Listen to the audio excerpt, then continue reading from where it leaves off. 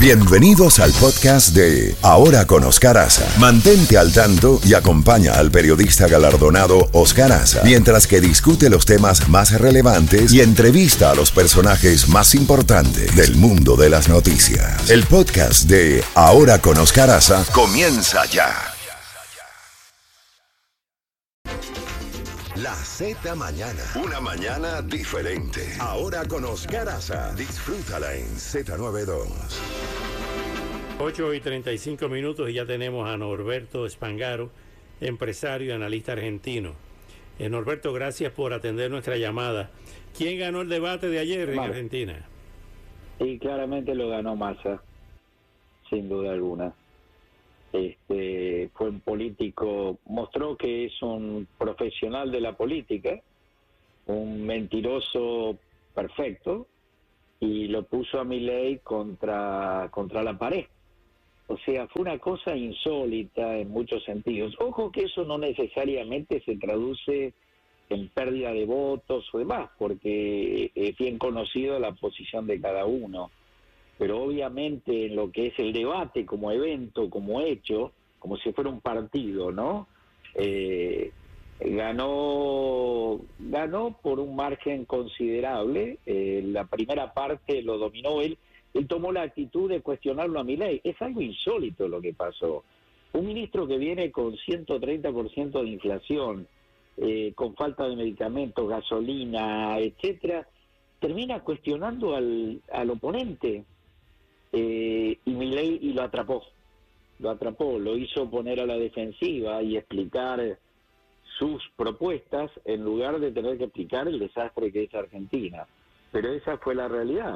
Massa es un político con todas las y ha seguido una estructura de pensamiento y de campaña casi perfecta. Estoy de acuerdo contigo, lució muy débil Milei, tú lo acabas de describir de manera magistral, nadie mejor que tú para lo que acabas de decir. Lo puso a la defensiva Milei y además lo mostró como una persona que no domina los temas económicos. Claro, la ventaja la tiene Massa porque maneja las cifras desde el ministerio. Claro. Sí, yo creo que además hay un tema conceptual. Milei habla como si estuviera en un aula de una universidad, a 30.000 pies de altura. Y Massa habla del precio del boleto del ómnibus, habla del precio de la gasolina. Y Milei le cuesta bajar a ese nivel. Le cuesta mucho.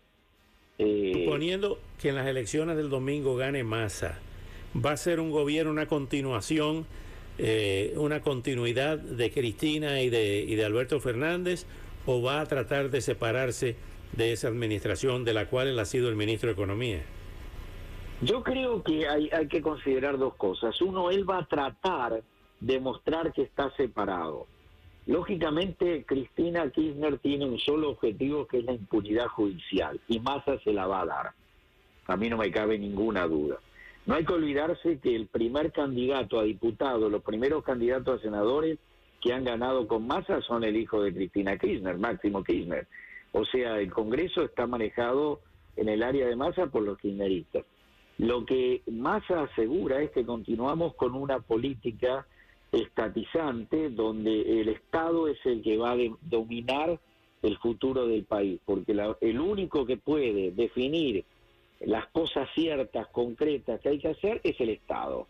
Entonces no va a cambiar mucho, quizás mejore un poco, porque Massa no es tan torpe como Alberto Fernández, es más inteligente que Cristina, pero lo cierto es que la Argentina va a seguir siendo un país dominado por la función del Estado y el control. O sea, los argentinos no se dan cuenta que carecen de libertad, Oscar. El argentino no puede comprar $1, no puede comprar la gasolina que quiere, no puede comprar un teléfono, no puede comprar nada. No tiene medicamentos porque está todo controlado por el Estado. La provisión de moneda extranjera está controlada por el Estado. Las propuestas de Massa son una falacia porque él piensa exportar y no se exporta si no hay ahorro y capital. Y la Argentina no tiene ni ahorro ni capital, así que es tan simple como eso. Otro de los temas que vimos anoche en el debate fue el tema de la política exterior. donde Massa justificaba la relación con Brasil y con China y las grandes inversiones chinas en Argentina. ¿Cómo verías ese eventual gobierno? Yo creo, no, él va a seguir. Massa es pragmático. Massa no va a tener duda, él tiene buena llegada al Partido Demócrata en Washington. Massa es pragmático. Massa va a negociar, Massa negocia con Dios y con el diablo, no tiene ningún escrúpulo. Y yo creo que va a haber una ambivalencia en todo esto. Me parece que es menos tendencioso que lo que ha sido Alberto y Cristina con los BRICS y demás, pero va a depender del apoyo y va a estar con Dios y con el diablo, no me cabe duda. Con Massa no vamos a tener una definición concreta de un lado o del otro. Milei perdió una oportunidad porque Milei es correcto en lo que él dice, él no quiere acuerdos con el Foro de San Pablo ni con China, pero eso no implica que no haya que comerciar con Brasil y con China, que son los dos principales. Y él todo lo que debería haber respondido es que yo voy a mantener las relaciones comerciales necesarias para el progreso de Argentina, pero yo no me voy a aliar al Foro de San Pablo ni a los BRICS, y no voy a estar diplomáticamente atado a la China o cosas por el estilo. Pero no lo dijo, se quedó en esa ambigüedad que Massa tiene como propuesta asustar que Argentina no le va a exportar ni a China ni a Brasil, cosa que no es cierto. Finalmente, Norberto, ¿tienes información de dónde podrán los argentinos ir a votar este domingo? Sí, este domingo se va a votar igual que se votó en octubre, se va a votar en el Hotel Marriott, que está en Brickell y la 11, de 8 a 18 horas pueden votar y esperemos que haya una concurrencia en Miami.